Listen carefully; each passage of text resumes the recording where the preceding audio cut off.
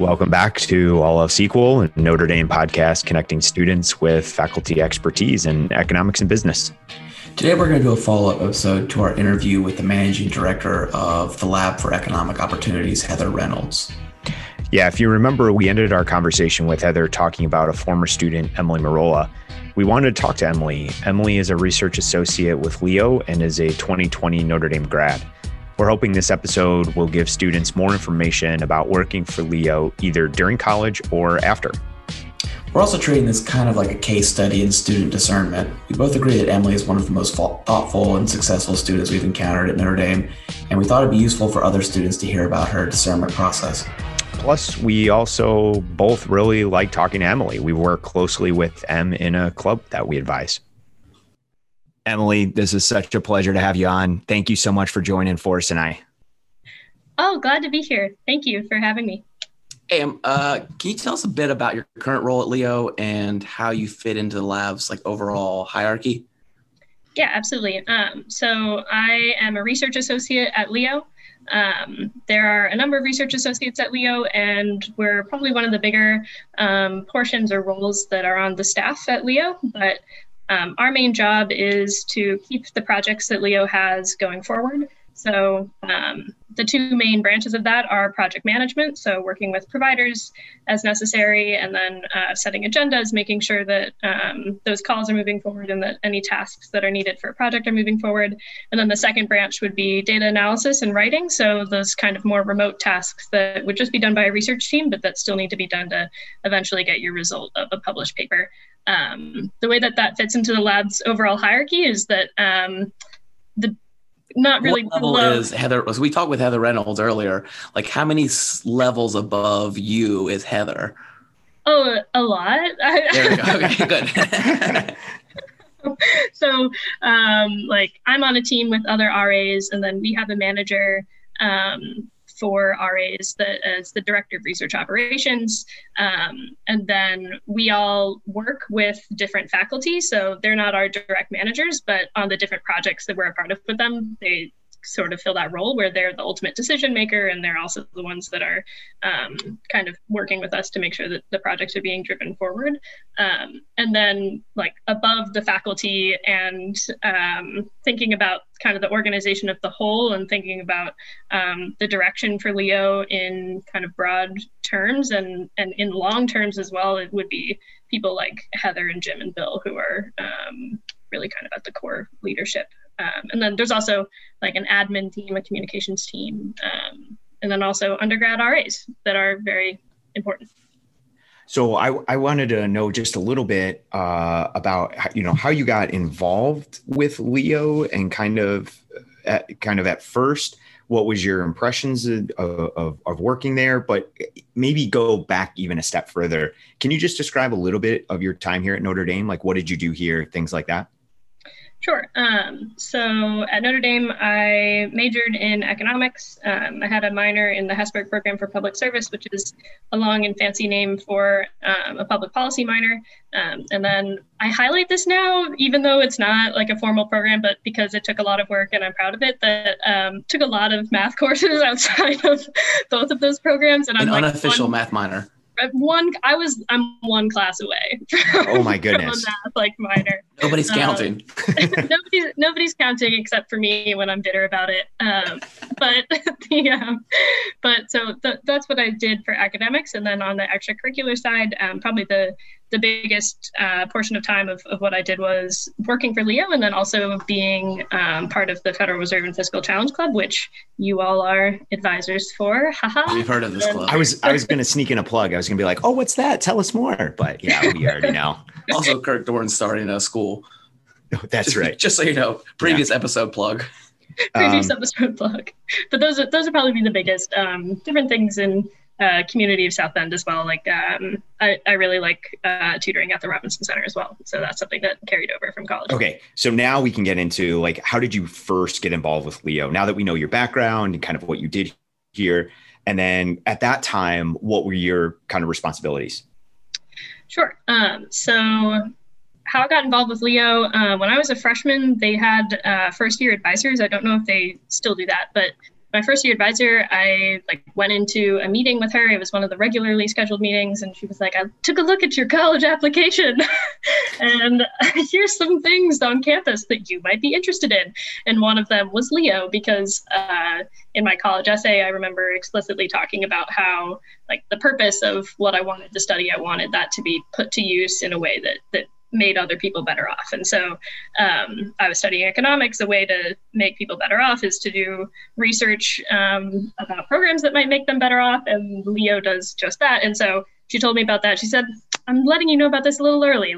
You probably won't be able to apply for a couple of years, but just keep it in mind. And so. Were you an econ major coming in? Yeah, I was an econ major coming in. And so I kind of had it in the back of my mind throughout college that this is something that I wanted to do, and I kind of wanted to get myself in a position where I was ready to apply for it as soon as I could. And so I applied at the spring of sophomore year, and I'm definitely really grateful to have been accepted for interning that summer after sophomore year. I was field-based at Catholic Charities Fort Worth for the summer, and then after that summer, I worked campus part-time in the semesters. And so I guess the role of what each of those looked like was a little bit different, because one is a lot closer to the provider and one's a lot closer to kind of program implementation and making sure that a study is being implemented in the correct ways. But then on campus, it was kind of more of that remote work of doing some data cleaning, doing some literature reviews, these sorts of things that aren't directly connected with providers necessarily, but still support projects and help the load be a little bit lighter on those that are at Leo full time. As you were going through kind of your economics curriculum, were you able to begin to see the relationship form between classwork and kind of the empirical, work that you were doing with Leo? I think so. Yeah. In certain ways, that's really kind of clear, like a class like econometrics, for example, that usually undergrad RAs would take before they come to Leo. That's something that is directly applicable, even though Leo mostly does randomized controlled trials. There's also quasi-experimental projects that happen at Leo. And so being able to understand those frameworks, which is a lot of what econometrics is about, is just understanding what these kind of different identification methods might be and how they actually work in nuts and bolts. Being able to connect that to actual work that's happening on the ground and that actual researchers are doing is something that's really cool and really valuable. I think for other classes, it kind of just provides more context around any of the given subjects that we would be focusing on at Leo. So I think one example that sticks out to me is I took economics of inequality with Professor Cornelson, and that was a really great course. And I think that it also just shed a lot of light on kind of these broader studies that are looking at a more macro level about how inequality works globally, but then also within the US. And then I kind of see those things in the back of my mind when we're focusing on just one organization that's trying to fight that, or one organization that's trying to make economic opportunity more equal, I suppose. Yeah. Could you walk us through a project you're working on right now, just so we have an idea of some context? Sure. I guess I'll give you a choice to make it a little bit easier. I like this. Side. So I think the three main areas that I'm working on right now for Leo would be criminal justice projects, and then projects that are about education, and then the last would be kind of economic or financial security. So I'll have you pick one of those topics, and then I'll pick a project within that topic. Oh, wow. I'm not particularly interested in any of those. So Jason. Oh, wow. That's a lie. We talk about all these things all the time. Let's do education. I think that's super interesting. Okay. We had Chloe Gibbs on at the very first episode. We talked about education and kind of how COVID is impacting, K through 12 schools, how it's impacting collegiate level. So I'd like to hear kind of what Leo's doing in terms of, education and inequality. Yeah. And so, yeah, I guess an answer to that is definitely a lot more broad than just the project that I'm a part of. But I think that one good example of one of these projects is we have a project that recently just started that's in Austin, Texas, and it's focused on the Goodwill Excel Center in Austin, Texas. Goodwill has a number of these locations throughout the US, but they're adult high schools that are free. And it's a really unique model where if you drop out of high school earlier in life before you're 18, you can come to this free high school in your community that's specifically for adults, and that also has some extra services involved. So you can have free childcare while you're in class, going to class at the Excel Center. There's transportation passes. There are life coaches that are there to, and life coaches is their term for somebody that is there to help you get from point A to point B, which would be graduation from the Excel Center. And at the very end of it, you get a actual high school diploma, not a GED, a high school diploma in your state that you can then use from then on. And so in this study specifically, we're looking at something that an intervention that can hopefully improve persistence at the Excel Center. And so there's two ways that they're thinking of doing that. And so we have multiple kind of treatment arms that we're looking at for this study. One of them is a text message intervention that can remind students about their long-term goals and also let them know about important application deadlines, things like this. And then the other treatment is a college and career readiness coach that can help students in a more intense way think about what their long-term goals are after the Excel Center and what that could look like for them, whether it's a career or whether it's going to post-secondary schooling, something like this. And so that's one example of a project. I've got some questions about like the logistics of like how that works, but before I ask that, what do we know about like the returns to a high school diploma relative to a GED?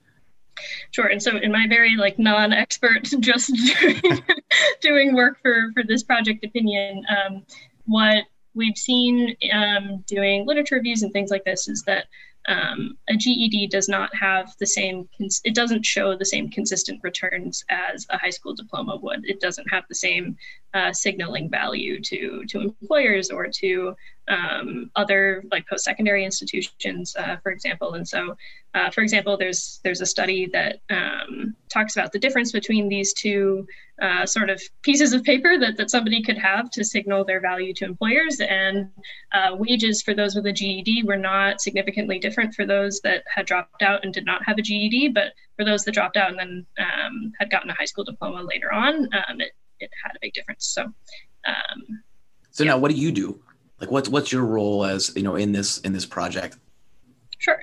So my role would be kind of just day to day. I'm setting agendas for calls, so making sure that we're staying on track and that we're having our number one priorities are clear, and not just to the principal investigator, so faculty, but then also for our partner.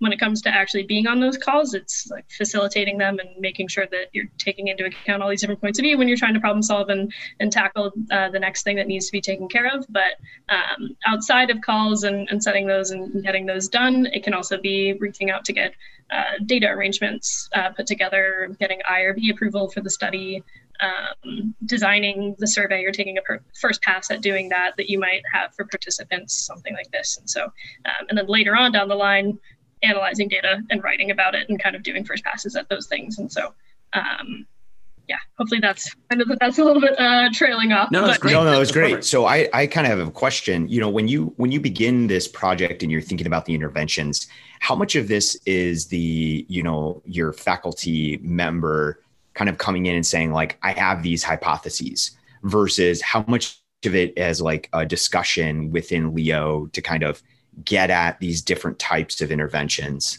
Or with the provider. Yeah. Or with the provider. Yeah, exactly. Sure.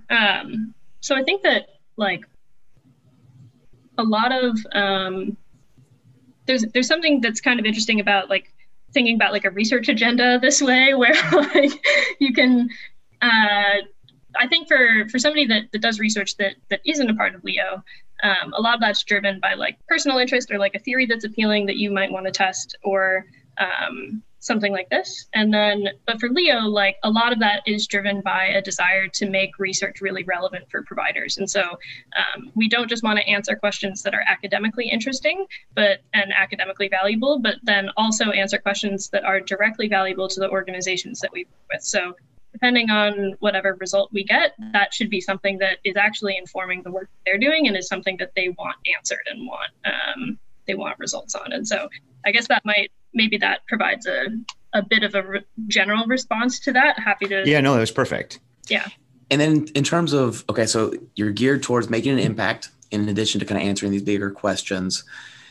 How much is like, do we want to think about like when we're generating a treatment or treatment groups, do we want to like focus on helping the people in Austin, Texas versus like thinking about kind of generalizability, like, okay, let's try and think about treatment arms that are going to be effective at helping people in Austin that also we can scale up towards, to other communities. Like, how do you, does that go into the thought process at the beginning, or is that just something that kind of comes out of it at the end? Yeah, so I think that part of that can come like within any given study where you try to find participants that are as representative as is reasonable for the other considerations of the study, that then we can apply this to more. We can say like this group of people, this intervention seems to work. But the nature of randomized controlled trials means that the results can be somewhat specific, and that like generalizability isn't always something that you can do. So if there's a program that works in Austin, Texas, it might not work in South Bend, Indiana, let alone in another country or something like this. And so those are things that Leo's actively trying to take into account, I think, by two ways. One of them is by doing groups of projects that are focused on a similar area but have slight variations to what they're focused on or how they're testing it. And then the second would be actually replicating programs that we have research on already and that are going to different places to kind of build this body of evidence that's happening. And so an example of the former is that we just launched a criminal justice initiative. Those are 3 of the projects that I'm helping out with right now, where it's focusing directly on things related to like community correctional systems. So just looking at like the county level, for example, their jail systems and not at prison. And so that's something that at the end of the day, we're hoping to have like at least 5 projects that can say something about community level criminal justice and how to reduce recidivism. And within a region? Well, it'll be in multiple places. So here, I got a little confused about like how you said they're generating variation. At first, what I thought you were saying was we're going to think about all sorts of different types of treatments within one region to generate variation that way. And then we're going to think about using the same treatment across all sorts of different regions to think about kind of like how well they can scale. Was that the wrong way to think about their sort of 2 categories?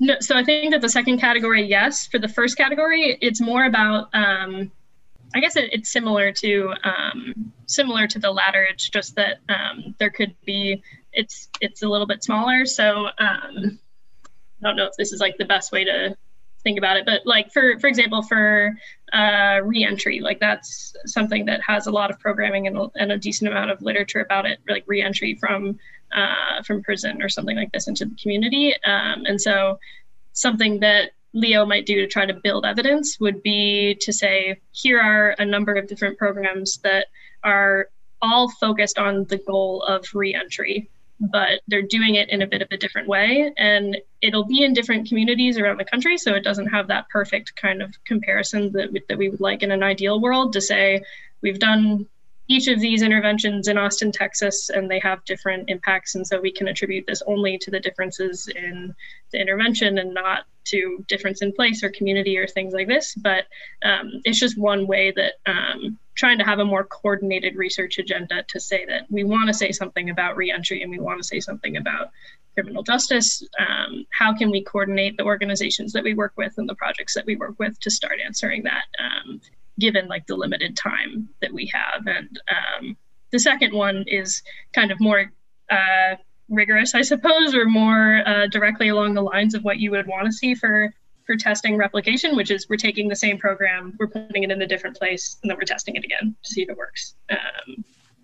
That's interesting. So it's not explicitly like a 2-step process though, right? Where like the first stage would be like try a whole bunch of different treatments in a bunch of different places, try and figure out what works. And then the second stage would be like, okay, you tried to identify what works.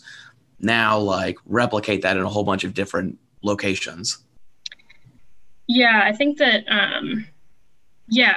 like part of that is kind of like above my pay grade in terms of thinking like, what's the most valuable thing for Leo to be doing with its limited resources and time, and like how can we best contribute to like policy conversations or contribute to just like best practices that providers want to know about, and then like doing that at the same time. Because I think that like the formula of like we go out and we build as much evidence as we can, and then like now we take all the evidence that we can and we replicate it, and that's like having a Leo organization that's only focused on replicating things from different studies in different places like might not be the most productive Leo that should be existing for like people that want that seems absolutely right. Like you want to kind of be doing it seems like you want to be doing a mixture of these things, you know, constantly. So you mentioned like having the biggest impacts. Like what's Emily Merola going to do in order to have the biggest impact over the next 5 or 10 years?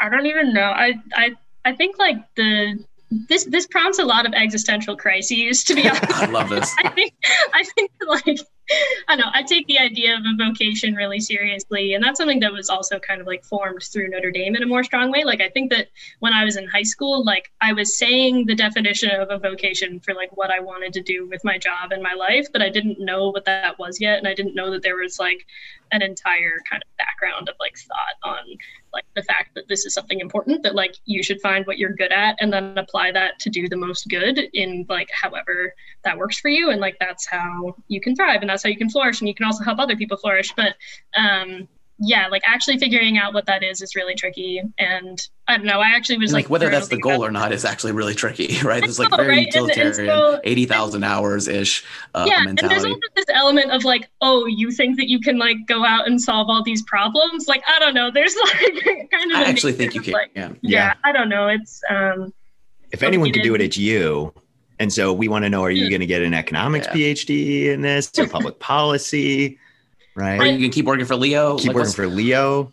Well, I mean, for right now, I would love to keep working for Leo. I love my job. I really like just like everything that I get to do. It's kind of crazy, like how many good days I get to have working there, especially given the fact that like even just having employment is not guaranteed these days. And so, I think in terms of like looking to like after Leo, I think eventually there's there's post-secondary, there's schooling that's happening post-undergrad, but what that actually looks like, I'm not sure. I'm leaning towards the economics PhD route solely because of I think there's so many things that I always feel kind of like on the other side of like this door of like I'm knocking on it for trying to understand like everything about it, or being able to like really just like get it and make decisions. And I love seeing like faculty on the projects that I'm working on I've had this like amazing sense of clarity about kind of like the direction forward for designing research or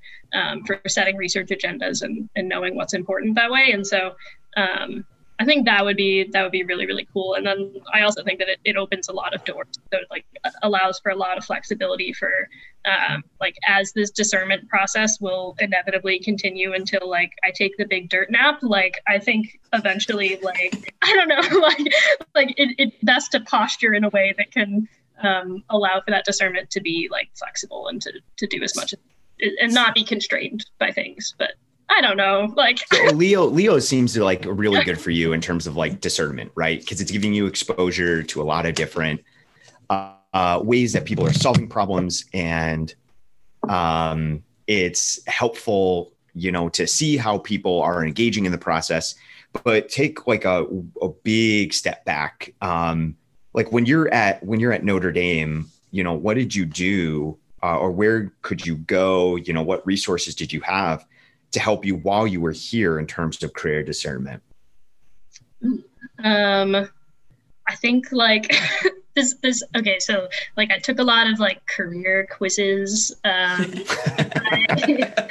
did do like, which always sounds so dumb because it's like, oh, I'm going to take this quiz and they're going to tell me like what I should be. And it takes kind of like your agency. You should be a social worker. Which is like, I've already answered your quiz. Oh my gosh.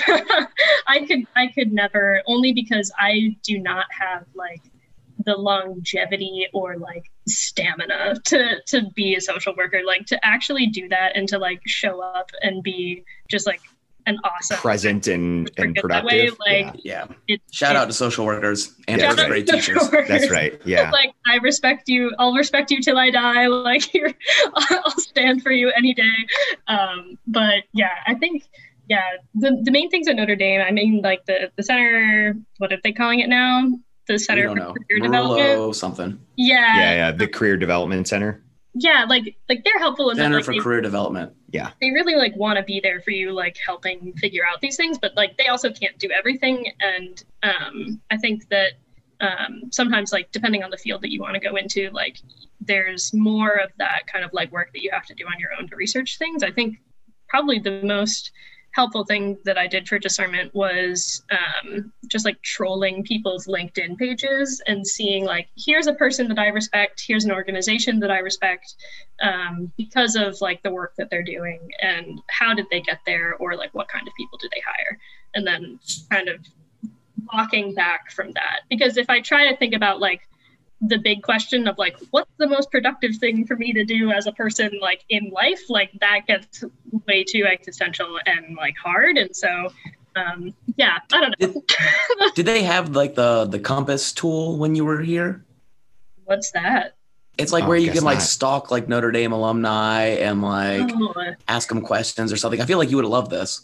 No, so maybe they started that. I do vaguely remember an email being sent about this, and I did sign up for it like as an alum to be on there, but I haven't engaged with it in a meaningful way. I don't know, but I mean, a lot of times, like I think sometimes like discernment stuff just kind of comes as like a lightning flash of just like things that present themselves. Like I would have probably like maybe I wouldn't have found out about Leo if I didn't have like my advisor tell me about it like freshman year, and like wouldn't have this kind of like goal in mind for a long time. So maybe the best advice is to like just talk to everyone, right? Teachers, friends, alumni, stalk people, right? Stalk Emily, we're going to give her information on LinkedIn. Stalk on LinkedIn. I don't know. I think, I've expressed this to both of you in the past too, but also I think like going through this process is like really important, because like at the end of the day, you want to do good for folks, but also like it feels like selfish to be like, what am I good at? Like, what do I want to do? What's like, I don't know, focus on me. You have preferences. I think I'm going to title this podcast Existential Crisis with Emily Merola. I mean, that would be fair. I think for anybody that knows me well, they a neurotic, like goes through existential crises like 3 times a week kind of person. And so like, that would not be a surprise to anybody that I actually think this is why we get along so well. I think All right, let's switch gears. We don't want to take up too much more of your time. We have a special segment for only our most special guests. Rapid fire questions. And now this needs to be like rapid fire, like Eric Sims rapid fire, not like molasses fire or whatever we do with Mary Flannery. That's right. We love Dean Flannery. Yes. But she answered these in a very methodical, democratic way. Can I provide a reason, or do I just have to provide? Very short. We'll cut you off. Okay. All right. Ready? Yeah. Your time begins now. North or South dining hall? South, but if this was Old North would win. Least favorite place on campus? Oh, what? That wasn't in the prep questions. That's right. Least favorite place on campus? Ooh, okay. So when I was a freshman and I thought I knew what studying was like, I went to the 8th floor of the library and would like study in this one cubicle like all the time.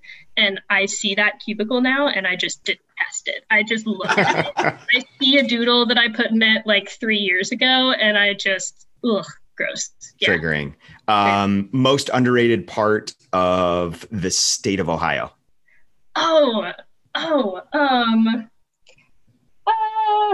That's hard. That anybody from Ohio, or like most people from Ohio, at least Central Ohio, you can scream out OH to them and they will respond IO at any point in time. So if you see somebody that, especially if they're wearing a Buckeyes hat or like anything related to Ohio State, you just can shout OH and they'll respond IO. It's fantastic. Favorite econ course you took at Notre Dame? Oh, that's so hard. There's so many good ones.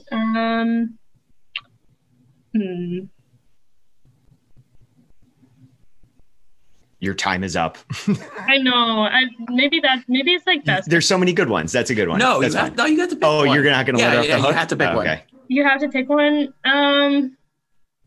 I think the first one that kind of comes to mind, I think intermediate micro is cool. Oh, scratch that. Combine intermediate micro with like advanced micro, like doing both of those things is so fun. Like they're cool. Shout out to Kali Roth too. Shout out, yeah, because both of those classes I think kind of push you on like what you understand economics to be and like what an economics class looks like, and that's really important. And that's cool. I like that you chose like the two like very theoretical courses. Yeah, right. It's interesting. Okay, so really good question. So I'm from the business school, and everyone here uses Excel, but I'm also an economist, so I'm very familiar with Stata. Excel or Stata? What am I trying to do? Oh. No, just answer. No, answer. That's important. You can't just... You have to pick one. I think it's got to be Stata. If I had to use one like for the rest of my life, right? Because I think you can do... I don't even know though. Like, okay, all right, Stata or R? Oh, only because I haven't used it very much.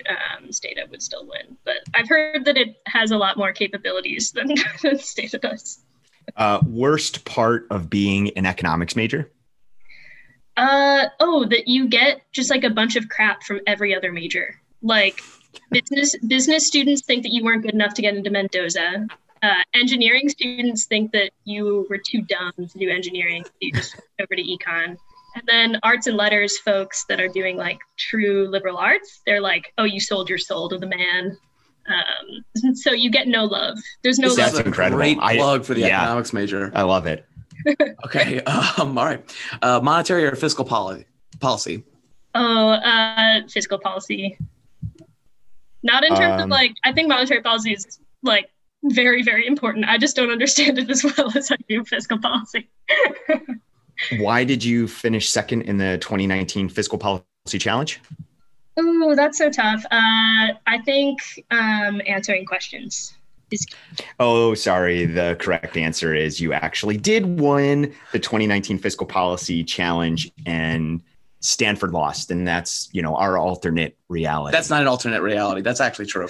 All right, next, keep going. Where is the safest place in the world for a dog wearing a collar and a leash to wander around? Next to Lawrence Cardano. I'll take that. I was not expecting that answer. Yeah. And I had something snarky that I was going to say, but actually, no, that's perfect. I mean, he loves animals. He'll take care of that doggo. Yeah. All right, we'll end it there. Emily Merola, thank you so much for chatting with Forrest and I. This was such a pleasure. We love reconnecting with our former students. Oh yeah, likewise. Thanks for having me. Feels weird to be on a podcast, but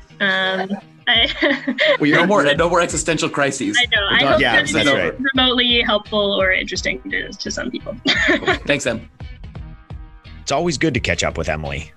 Yeah, I couldn't agree more. So we'll post Emily's email address on the episode description. She says she'd be happy to talk to students about Leo or about the decision to pursue or to not pursue a PhD in economics. To pursue or not to pursue? That's the question. On a separate note, we finalized plans for the inaugural All Else Equal Winter Break Book Club.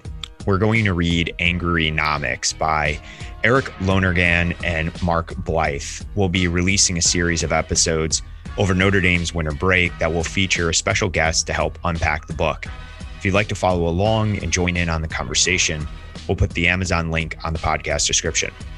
Yeah, and just as a note, Jason and I probably both likely disagree with a large portion of the book, but we think it's going to be a good starting point for a conversation. And that's it for this episode of All Else Equal. Feel free to email us at allelseequalpodcast@gmail.com.